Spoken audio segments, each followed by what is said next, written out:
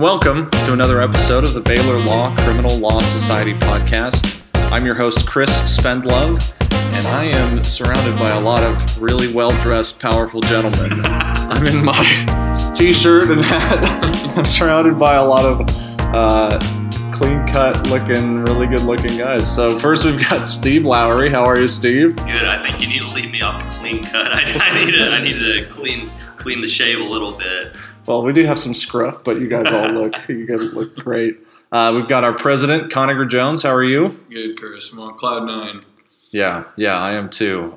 We are joined by special guest host, friend of the podcast, Ryan Calvert. How are you, Ryan? I'm great, Chris. I'm glad you grabbed me in the hallway and asked me to jump in on this. Yeah, I feel like I really had to twist your arm to come do this.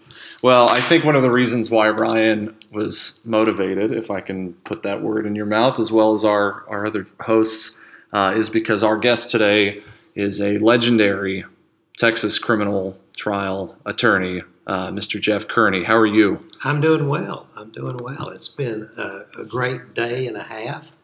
Exciting to see great young lawyers coming up. And, I've seen these lawyers operate here for the last day and a half, and they're a lot better than a lot of lawyers practicing 5 years in Fort Worth. So it's incredible to see the degree of competence in these young law students. Yeah. So Ryan is here and Jeff is here, and Conager and Steve are here in the building on a Saturday for the Baylor Criminal Law Boot Camp. Right.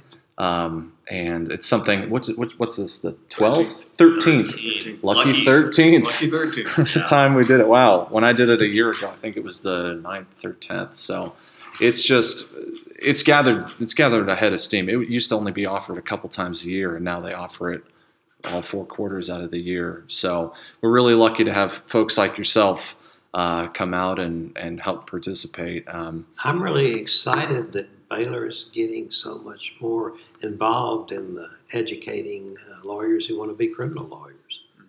That's exciting for me. Yeah, I mean, it's really come a long way, even since, when I was a 1L or 3Q or whatever we say. Yeah. There's been a lot, like I was saying, I mean, even back then, the criminal law boot camp wasn't offered around the clock. And now, you may or may not know, but Ryan does a separate voir dire boot camp. I heard about that. That's exciting. Summer, which was, again, listeners, take PC in the spring and summer for no other reason than to do that boot camp. But yeah, it's. And really I'm going to jump in here and say, because you won't say, one of the inaugural voir dire boot camp students was this guy named Chris Spendlove, and he very recently won Best Voir Dire at a national competition, which made my heart sing. And so I just want to let everybody know about that. Congratulations! And that's silverware. That's silverware. That in the photos, I encourage our listeners to go ahead and jump on the Baylor Law Advocacy Facebook or Instagram account. They've got his beautiful smiling face. They're holding a plate that looks like it could house a couple meals on it. It's some nice silverware, man. Well, thank you. The proof is in the pudding. I'll put it to that way. I think my teammates got tired of me saying, "Yeah, well, the way Ryan teaches voir dire, or the way we talk about this, that, and the other thing." But that's why we do this, right? Is to be trial ready, to be advocates, and we're just blessed, honestly. I'm sure you guys, feel the same way, just to have this talent that we get to learn from. We feel blessed participating in it. It really does. It, helping you guys helps us. So we're excited about it. That's really cool. Lawyers still say that even experienced lawyers, 20, 30-year lawyers, that still to them voir dire is the most difficult part of a trial. And I think it's the most important part of the trial, though. But, yeah. Well, I mean, we spend a lot of time talking about that, the boot camp. And voir dire used to be part of this general criminal law boot camp until we broke it out. And I think that's part of that reason, right? Because it's so important. It is, and we found, and I felt that the amount of time that we were able to spend on jury selection at the broader criminal law boot camp just wasn't enough to really do a deep enough dive and get the students the exposure we wanted them to have coming out of it, and so we decided to try doing a separate boot camp, and I think it went well. And you guys that did it the first time have already given us some really good feedback on how we can tweak some things and make some adjustments and improvements in the next one, which will be next May. Very cool. Yeah, and voir dire is so nuanced that it's hard to do in a short period of time. Yes. Because it's complex and it's hard to understand if you've never done it before. Yeah, and I being such a nuanced, complex topic, me asking you, how can I get better at voir dire? That's a loaded, big question. Yeah. But for new attorneys, what are some of the most, in your mind, the most important strategies or ways of approaching voir dire that can really help them do it right? You need to go to as many programs, seminars, hear as many people speak that have some expertise in it as you can. There's a jury selection expert, jury consultant named Robert Hirschhorn, who is, I think, it's the premier jury consultant in the country. He was a lawyer working for Jerry Goldstein in San Antonio when he met a gal named Kat Bennett. And the name of theirs is Kathy Bennett and Associates, the name of his company. And so he and Kat married, and he started learning everything he could from her because she was one of the pioneers in jury consultation and teaching lawyers how to do voir dire. And that's when I became interested in it. It was when I was a young lawyer, I would go wherever Kat Bennett was speaking. Okay. And I traveled all over the United States to hear her and learn from her. And then I started using her when I started getting cases where I could afford to use her. Mm-hmm. And she was extremely helpful. And that's how I met Robert, because they married while I was seeking everything I could get from Kat Bennett. Okay. She was the master. Yeah. So it's that old adage, you don't need to know everything. You just need to know how to surround yourself with the people who know everything. Exactly. And, when I first started practicing law, that lawyers would stand up and lecture the jury panel and tell them what, everything they could tell them about the law and not learn one thing about the prospective jurors and sit down. And and Kat came along and said, "You're doing this all wrong. You need to ask open-ended questions in order to get information." Yeah. And nobody was doing it. And after I traveled around and learned everything I could, I went back to Fort Worth and started doing that. And everybody's going, "What are you doing? Where did that come from?" They don't know anything about the law. Why are you asking them? Yeah, I know. And so it was really a wonderful experience. And then you started winning. And then, exactly. And then you start winning. Yeah. Yeah. And then everybody wants to know, how do I learn how to do that? So that's cool. It was, we were up against some fantastic teams, at this voir dire competition in San Antonio, but a couple of them, it was that kind of just general, I'm going to lecture you about the law. Here's what we mean when we say burden of proof. It was a civil case. It wasn't a criminal case, so it wasn't exactly one for one, but.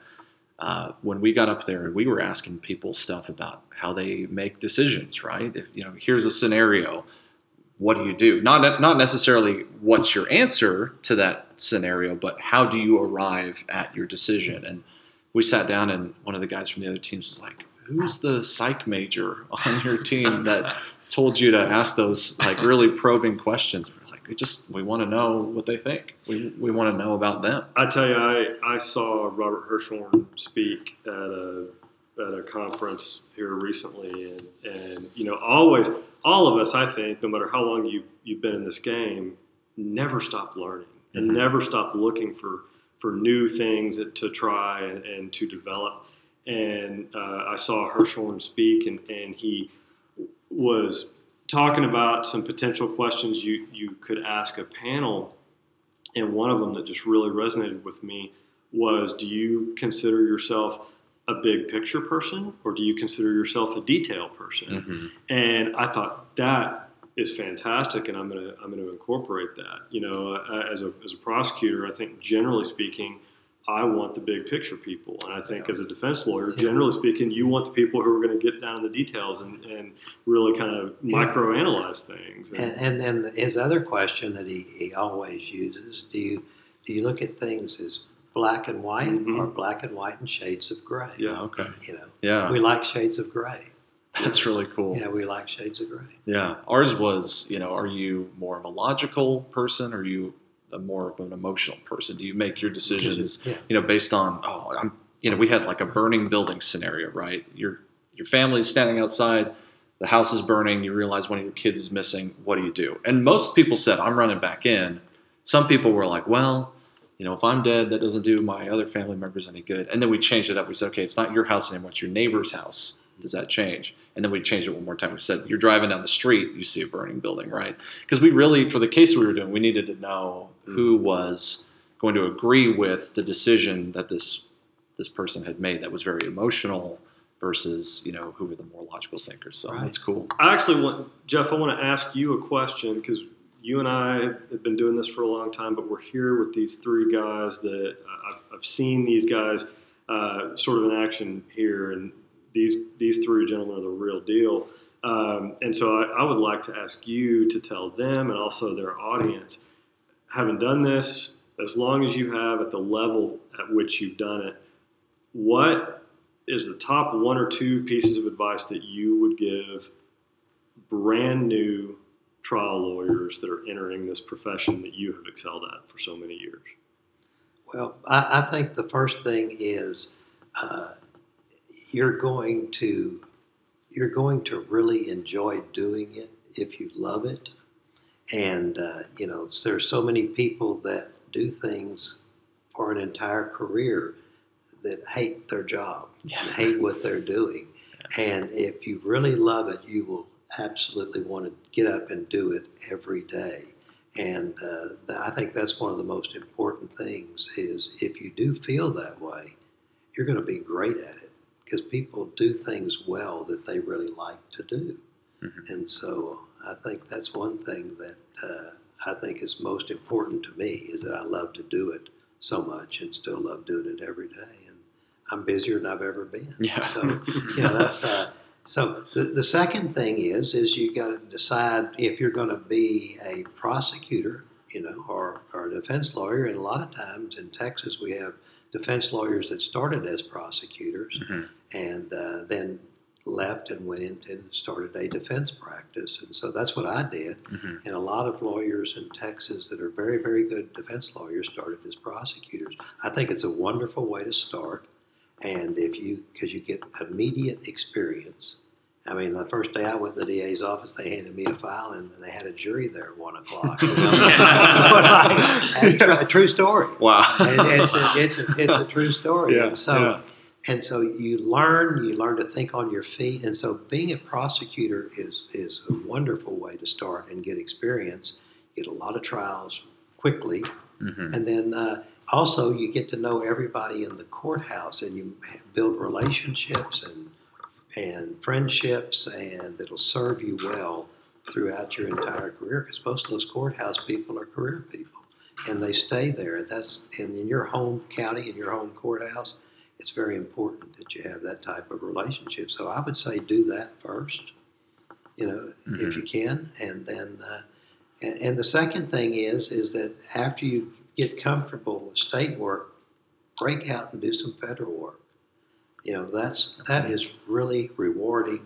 The fees are a lot bigger, and the cases are a lot more important in the big scheme of things. They're not more important to the individual client, because every state court client it's life or death to them. So it's extremely important. But some of these cases that get more publicity, your name gets associated with it, it'll bring you business. And that's, we can't keep doing this unless we have business. So that's a very important part of a practice of a criminal lawyer. Yeah. Thank you. Yeah, thank you. Just get those nuggets of wisdom. That's really valuable. I want to then pull back.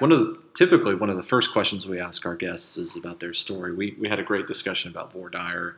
I didn't want to curtail that, but will you just tell us your story, wherever point A is to where you're at now in your career. I grew up in Waco, and so I went to TCU.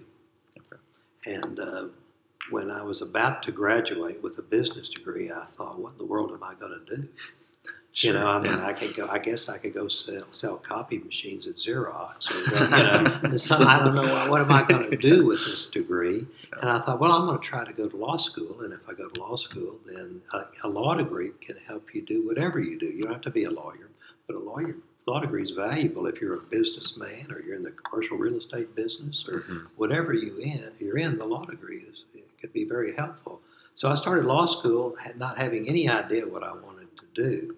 But the longer I stayed here and learned about what Baylor does, teaches trial lawyers, teaches lawyers how to be trial lawyers in Texas, and I all of a sudden wanted to be a trial lawyer, and then got in practice court with Matt Dawson. Oh wow! And I was, Mad Dog. I was in his first class. His first. Yeah. Mad Dog rookie year. Wow. Yeah. That's rare. That's something. That's really cool. And so, I really got the bug.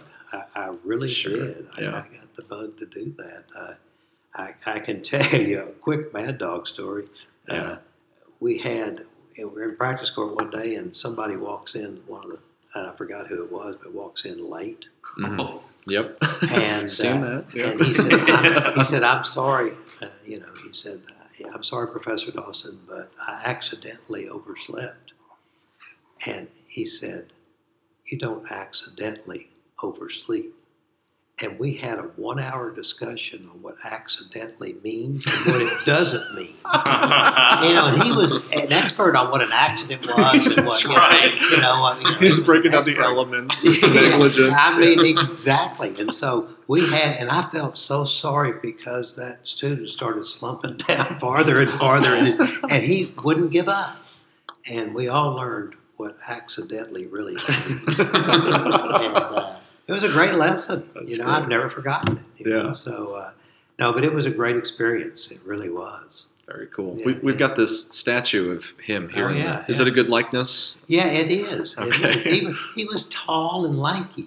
Okay. And boy, he was a war horse in the courtroom. He just tried cases constantly, and the number one guy in our class, Glenn Sod, went to work for him. And it was Dawson and Sod. It ended up being, and he made a lot of money and an expert in eminent domain, representing the landowners in eminent domain cases all over.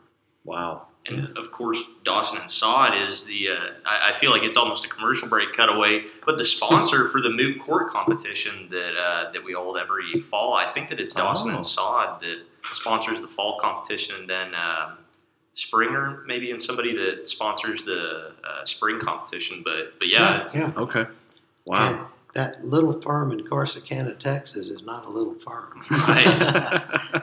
That's great. Known all over. Sure. Right. Yeah. So, did you go right from practice court, finishing up law school, into the DA's office? No, I did.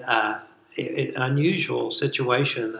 One of the judges in Fort Worth, criminal district judge, and in Fort Worth they have judges that do nothing but criminal work. And a criminal district judge named Byron Matthews was a Baylor graduate, and he had just gotten a federal grant to put in a court coordinator system that nobody had ever had. And he was really, innovative. And so in the federal grant, the criminal district judges were allowed to hire law clerks, briefing clerks. Okay. And it's very unusual in a state criminal district judge to have that. But the grant paid for it. And so he hired me right out of law school to be his law clerk, the very first one under this federal grant. So I sat there in his court, and he was a fabulous criminal defense lawyer before. He's in the Criminal Defense Lawyers Hall of Fame. Oh, okay. And very, very well known and as a criminal defense lawyer. And anyway, so he hired me, and I sat there and learned from him, learned a lot from him. But I watched great lawyers try cases every week, great prosecutors, great defense lawyers. And back then, the DA's office was really high quality in Tarrant County. And so I got to watch that. And one day he walked in and said, "Next Monday you're starting at the DA's office." Whoa. And Okay. I said, "Okay." He said, "Well, your time here is done, and you need to go over there and start trying some cases." And I said, "Well, I was on a federal grant, and I was making like twice as much as a starting DA." Oh, man. And I said, "I don't know that I can take a pay cut like that." I said, "But I want to do it." He said, "Don't worry about it. I've already worked it out with the auditor. You just can't tell anybody. You're making the same thing you made working for the county, but don't tell a soul." The secret's out on the podcast now. Hopefully that's all right. We'll edit I that think the out. statutes run. Okay. I think the statutes run. That's fantastic. So how long were you then with the Tarrant County DA's office? I only stayed a year. Okay. And because I'd watched those trials for a year and knew everybody at the courthouse anyway. Mhm. But I stayed a year and had an opportunity. Another Baylor lawyer named Tom Zachary. His dad was a lawyer in Waco. He had been an assistant district attorney up there, and he had a criminal practice. His partner had moved back to Graham, Texas, where he was from, and he walked in one day, and he was from Waco. I was from Waco. Mhm. He walked in one day, and plus he was one of Byron Matthews' proteges also. Sure. So he walks in one day and he said, "I've got an empty office, and the office furniture is still there, and you need to leave here and come over with me." And I did it the next week. Wow. Okay. And I knew I didn't want to stay long. Sure. I was very ambitious as a young lawyer, and so I went over with him, and that's where it started. okay. And you've been doing criminal defense Ever since then. Yeah, for my whole career, and I don't do anything else but criminal defense. That's really cool. I want to talk in just a minute because part of the reason we ask our guests about their stories is to give our listeners something to aspire to. And I don't think there's much else you can aspire to higher than being in the Criminal Defense Hall of Fame. Yeah. So I definitely want to get to that in just a minute. One thing that, especially Beth Tobin says a lot about, even if you want to be a defense attorney, go start in the prosecutor's office Right. so you can learn what a case is worth. Now, you were, with the judge for a while, but then went to the DA's office. In that time, how did you learn, quote unquote, what a case is worth? Well, we had a real interesting situation when I worked at the DA's office. Tim Curry was a district attorney, and well-known district attorney Yeah. throughout Was the legendary state. Yeah, kind of and district his attorney. office was legendary at Mhm. that time. And when I went to work for him, he said, "You're a lawyer, okay? You make decisions. You do what you think is right. I will support any decision you make, and I trust you. You're a lawyer. Just don't do anything to embarrass me." Okay. And I said, "Is that it?" He said, "That's it. Go be a lawyer." Wow. And he meant it. If one of us, messed up and did something, and made an agreement that we shouldn't have made, probably, he said, "We're going to stand by the agreement. I'm going to stand by you. Now get back to work." Wow. That's the kind of boss he was, and so that's how he let us set values on cases, and he had something to go by, but Yeah. that's what he did. And I think I've heard Professor Albert use that same example from his years. I'm sure he was told the same Yeah. thing. Tim didn't It's just vary. Almost incredible. Huh? Word for word, almost. Really? Like you said, Yeah, I mean, I'm not surprised because Richard was a number of years behind me, and I'm not surprised that that's the way Tim ran his office. Yeah. So that's what that was Okay. my experience. Very different than probably a lot of places. A lot of DAs micromanaged everything that their assistants did, but not him. Yeah. Well, we were talking about that this week, Ryan, about office culture and the importance of a leader like that. I mean, how does that translate to 2022? I mean, is that sort of carte blanche common, or is that some again aspirational? I don't know. I think obviously culturally we're in a very different time in 2022 than even 10 years ago, let alone Sure. 20, 30, 40 years ago. I do think, though, that it is important, in my opinion, for prosecutors to have a degree of autonomy and the ability to exercise independent judgment about what a case is worth or what justice looks like on a case-by-case basis within broader guidelines that are set by the administration. And I think that's important. Jeff talked about micromanagement. I think micromanagement, in my opinion, can be detrimental to the development of young trial lawyers because it makes it hard to learn to think for yourself and exercise your own judgment. But if I was advising an elected DA now with the media being what it is and social media being what it is, I think I would probably advise them to give a little bit more specific guidance than Mr. Curry did. But in an otherwise perfect world, I think that's fantastic. There was no media attention like we have now 50 years ago. There was no social media. Right. There was, every once in a while something would get in the newspaper, but, it wasn't like it is now. It's a very different era. Yeah. And it was so, so pleasant to practice in that area. I mean, the defense lawyers and the prosecutors and the police officers and the prosecutor every day went to drink together and were together every day. You never see that anymore. They don't interact with each other. We all interacted, but Curry owned a part of a bar with Bill Magnuson, who was a defense lawyer, and they both owned a bar together, and everybody went to the Albatross. Wow. And that's just how it was. And you could fight like Dickens in court all day long, and you can go and laugh and have a beer with the DA investigator and the DA and the police officer in the case, and everybody knew everybody. Yeah.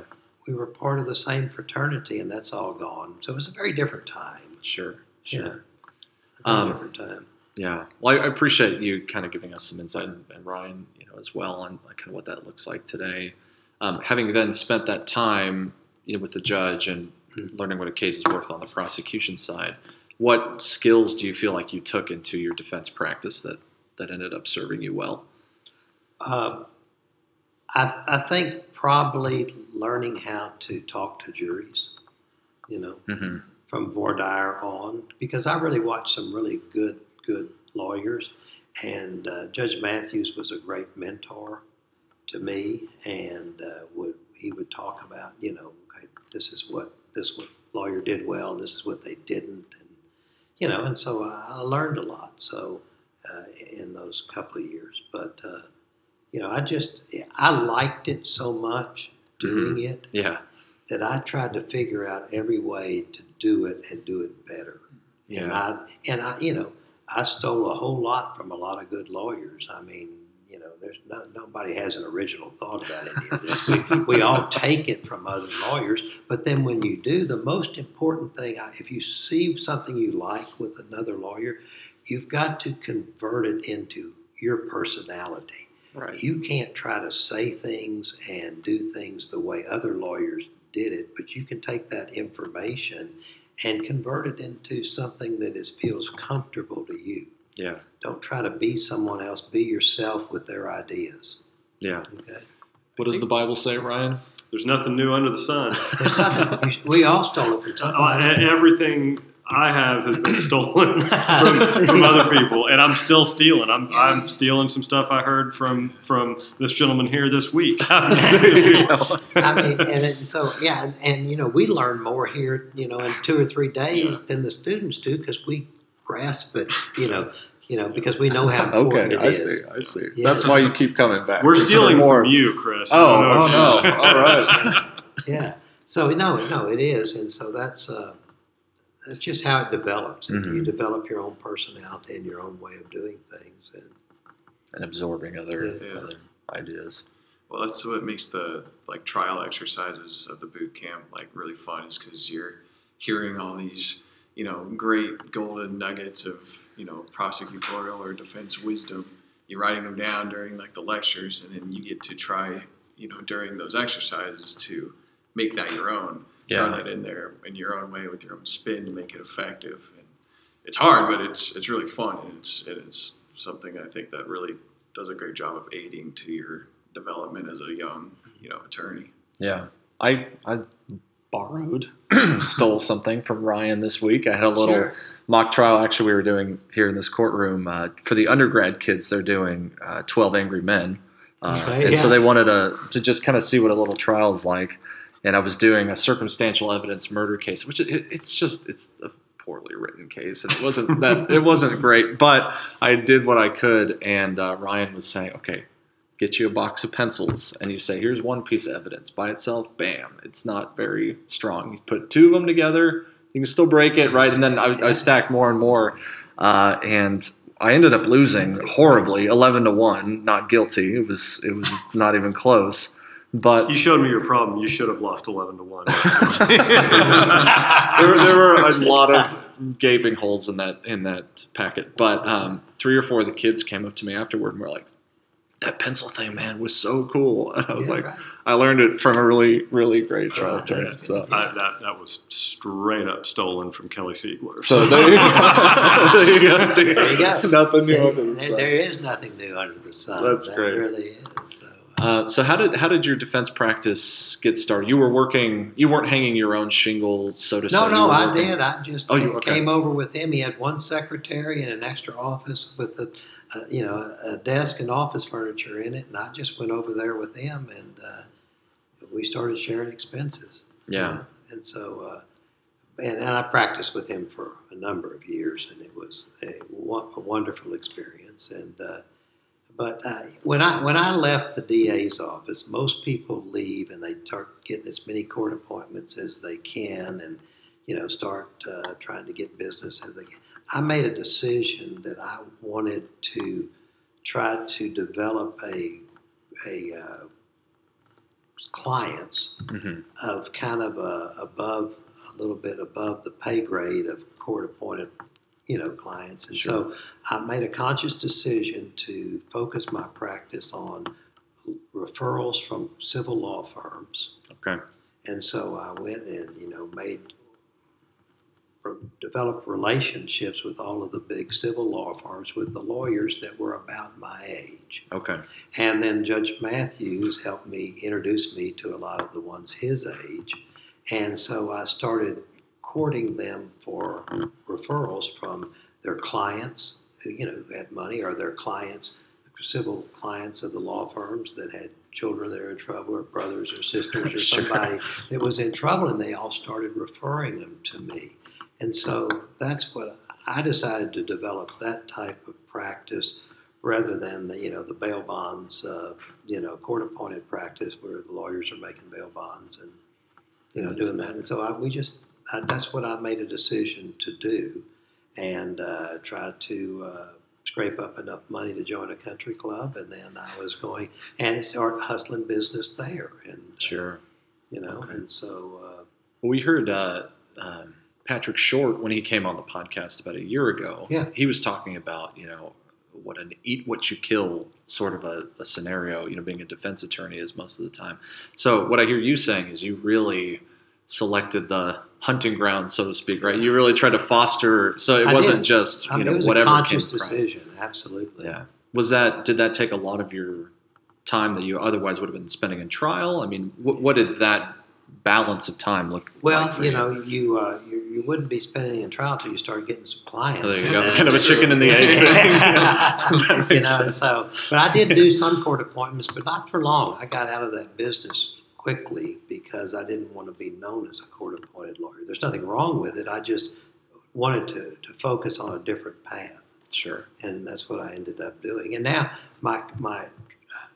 I had a big turn in my career from state work to federal work, Mhm. and it began when I got involved and represented one of the Branch Davidians in the Branch Davidian trial in San Antonio. And there was a lawyer in Houston, Dick DeGuerin.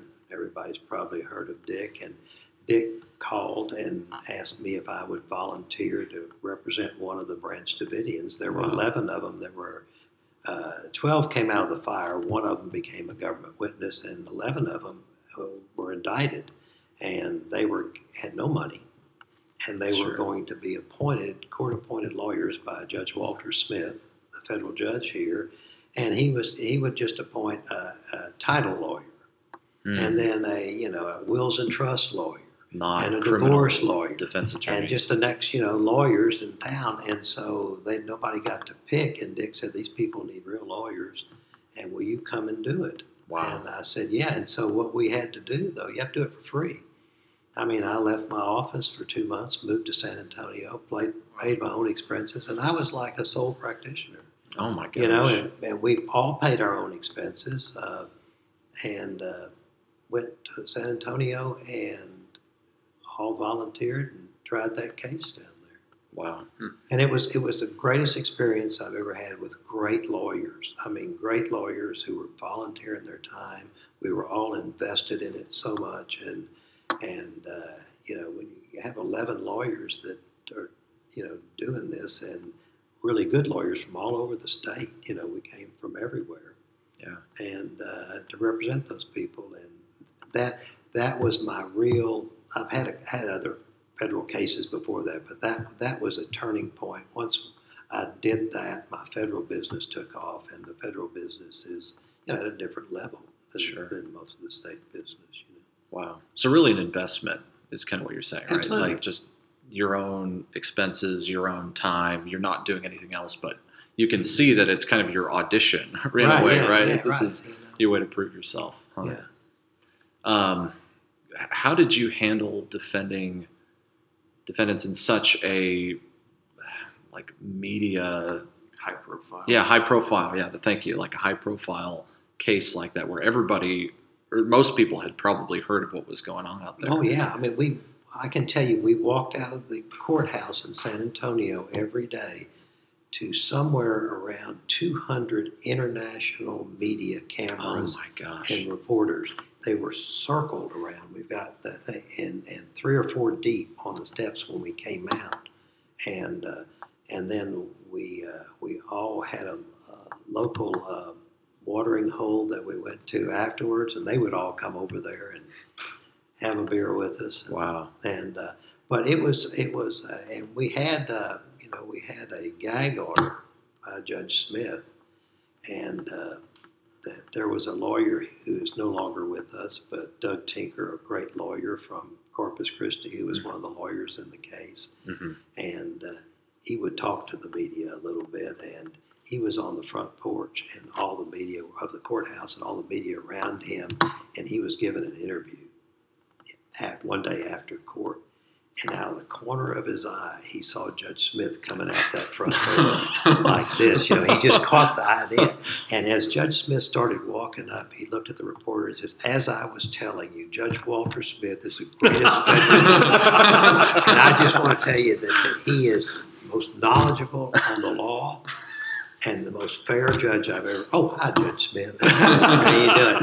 And Judge Smith looked at him, shook his head, and just laughed and walked off. If you're going to get caught with your hand in the cookie jar, that's the way to play it up. He really came out of it well, So wow. So that was 30 years ago now? That was somewhere in 94, something like that. Yeah. So have you tried mostly federal cases since then? I try state cases, Okay. that are I represent doctors and lawyers and everything else. But I do try a lot more, spend a lot more time on federal cases. So they're all different types and kinds. But I went to New Orleans. One of the most interesting that I tried was I represented one of the New Orleans police officers in the obstruction of justice prosecutions for murdering looters after Katrina. It was all the post-Katrina federal prosecutions. The New Orleans district attorney didn't indict anybody for it, and the feds came in and brought their public integrity unit down, and they actually investigated and indicted 7 police officers in the one of the New Orleans shootings of looters. And I was asked to come down and try a case down there, and a great lawyer down there named Frank DeSalvo and I became friends in a federal trial in the 80s up in Kentucky. We just happened to meet each other there representing co-defendants. But anyway, came down and we tried that case, and my client was acquitted, and it was really a racially charged situation in New Orleans. We would walk into the courthouse every day because there were a ring of protesters all around the courthouse because all of these police officers were white. Mm-hmm. And so we had to walk through the protesters, and then the next ring was federal agents and FBI agents with riot dogs, or the next ring we had to go through protecting the courthouse, and then we would get into the courthouse, and that's what we went in and out every day during that trial. Wow. So it was an exciting trial. Yeah. I mean, defending police officers and civil rights actions, that kind of thing.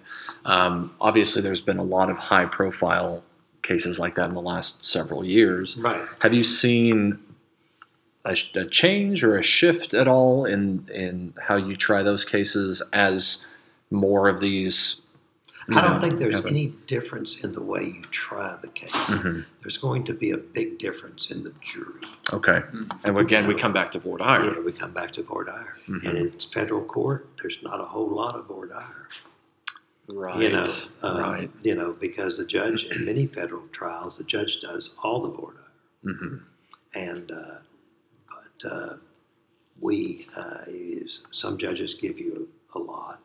There's a judge in the Eastern District up in Sherman, Judge Mazant, who gives you full, wide open state court voir dire in a federal case. Okay.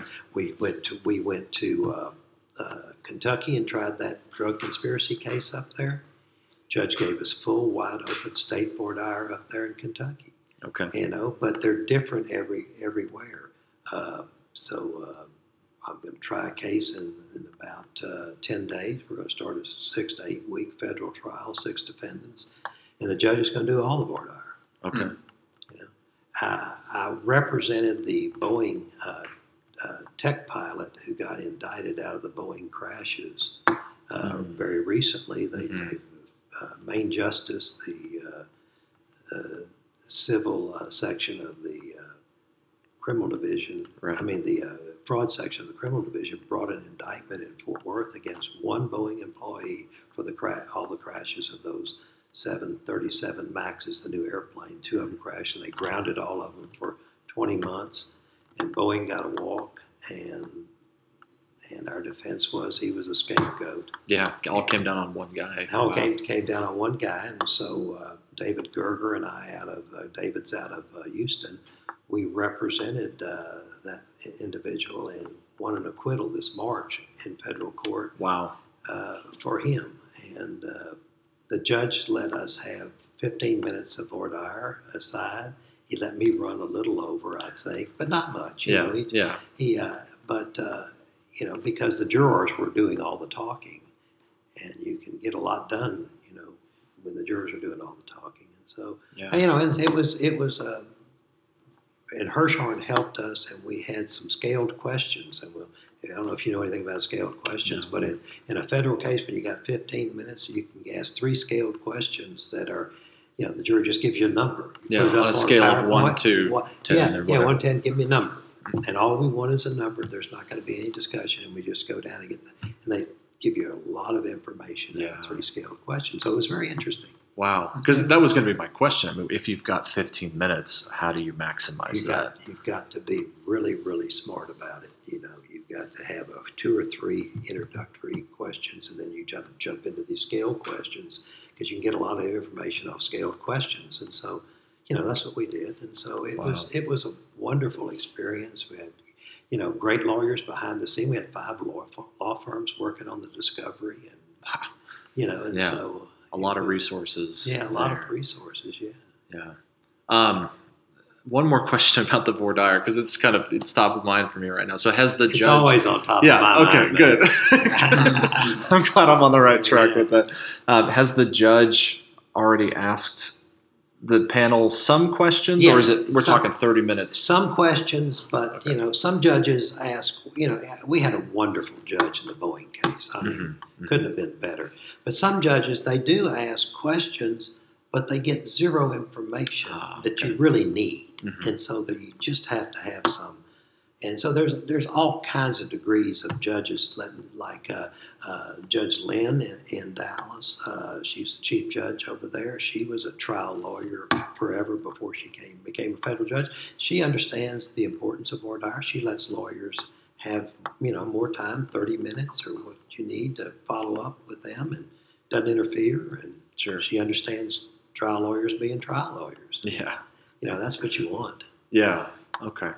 That's really cool. We also heard I've taken a professional responsibility from Judge Ed Kincaid here. Yeah. And I can't say enough good about the man. I love Neither him. can I or any lawyer in the Northern District of Texas. Yeah. He's I wouldn't want to get on his bad side, No. but he's a lovely, delightful person. And the way that he tells it is, federal judges can kind of comment on the evidence. Maybe not even kind of. They can frequently flat out comment on. How does that affect your practice? They don't do it much. Okay. They don't do it much. Okay. Every once in a while they do, but I mean, you can have 1 in 10 cases when they do. But Okay. they can do it. And there was a judge in Fort Worth who made it a habit of doing it. So, but he's not. He's finally retired and Sure. not taking cases anymore. But there are some that will. But generally, you don't see that nowadays very much. Okay. I'm just curious. They sure can do it. Yeah. As a defense attorney, does that raise any alarms for you of any constitutional issues? I mean, if a federal judge is doing it, that's kind of, No, they're just allowed to do it. They're just allowed to do it. But Yeah, I mean, they can't go overboard with it, but they Yeah. certainly can comment on the evidence. they're commenting. Okay. But they don't do it much. Sure. It's rare. Okay. And that's good to know too. Yeah, it's rare. Okay. Well, we've talked about a lot of really cool cases, a lot of high-profile cases. I mean, what does it take to become a Hall of Fame criminal defense attorney? I mean, what do you do day in and day out that puts you at that level of performance, do you think? Learning constantly. Continue to learn everything you can, and coming and teaching young lawyers and law students really helps more than anything, because you learn so much from the other lawyers teaching, and you learn a lot.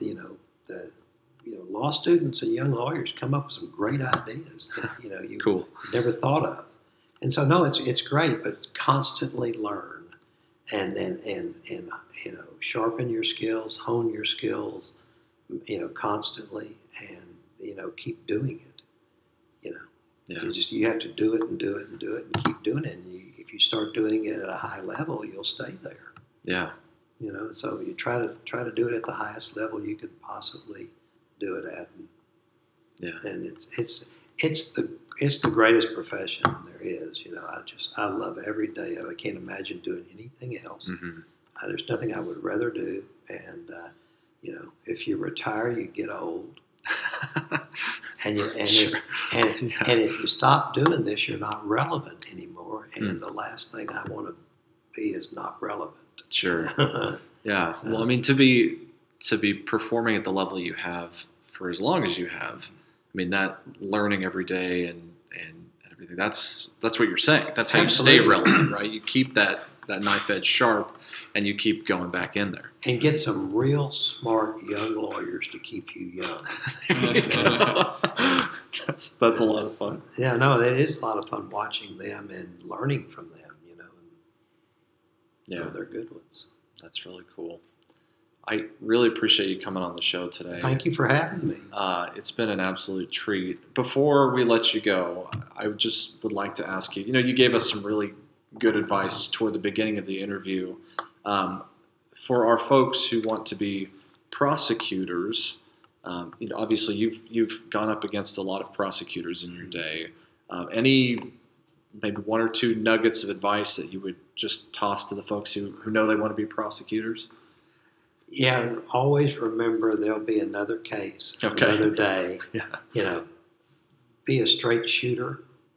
Don't hide anything. Mm-hmm. Your word is your bond, because, most prosecutors will eventually leave the office and go to the defense side. But even if you're going to be a career prosecutor, be like Richard Albert, be like Ryan Calvert, be someone that your word is your bond, that you're trustworthy, and you don't play tricks, and you're a straight shooter. You're going to win more cases that way anyway. Yeah. Because those are the kind of people that jurors, can identify with. Sure. And your life will be much more pleasant, because I would rather try a case against a great trial lawyer prosecutor that's a great trial lawyer. Okay? Right.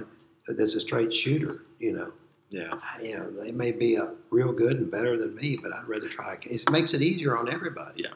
Yeah. So that's what I would say.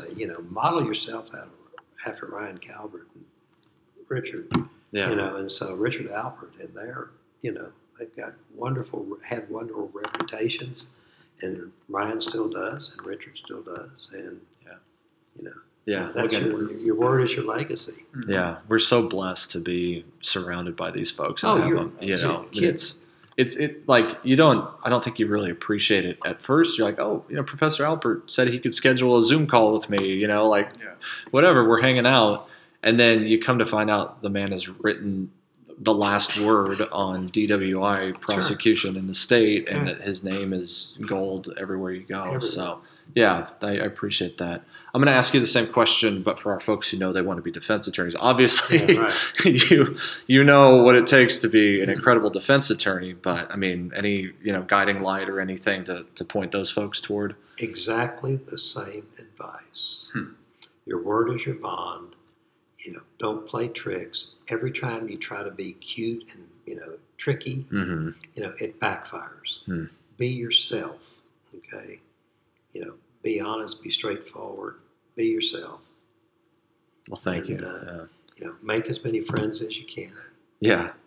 I had an article written about me recently after the Boeing case, and it was titled, Jeff Kearney winning cases and making friends. Oh my gosh! Wasn't that a great title? What else could you ask for? So that's what everybody needs to strive for. Yeah. Win cases and make friends. Win cases and make friends. Awesome. Maybe that's the next T-shirt, Connor. Win cases and make friends. Winning cases. We love that. If you want to see it, they just put the article up on our website in my bio. So okay. You can read it. Yeah, we can link it in the show notes here. Yeah. Well, Steve and Ryan had to both step out. We will let you go. But Connor, any last questions for Mr. Kearney here? No questions. I just wanted to comment that just watching you talk about these things, it's like I can just see the passion and the love for the game, so to speak. It's like watching Michael Jordan talk about basketball. It's the greatest game ever invented. Yeah, it really is. There's nothing that compares to it. Yeah. And I just love it every day. And I love Baylor Law School, and I'm so grateful for the education I got here.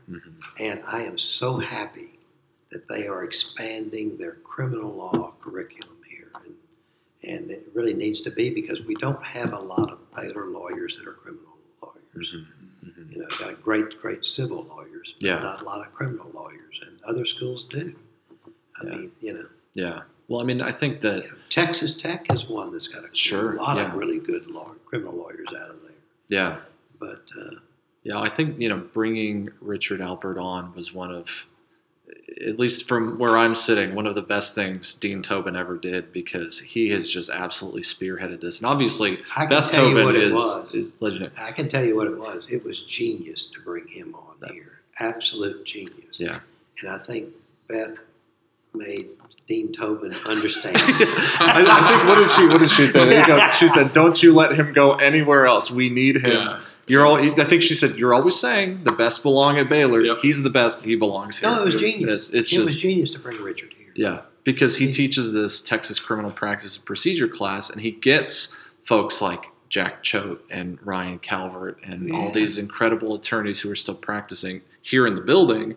And then we bring y'all here, He just needs to bring more defense lawyers. There you go. There you go. Well, we've got some good, He needs to bring some defense lawyers into the Board Dyer boot camp, too. Yes. Yeah. Yeah. But I love being here. Yeah.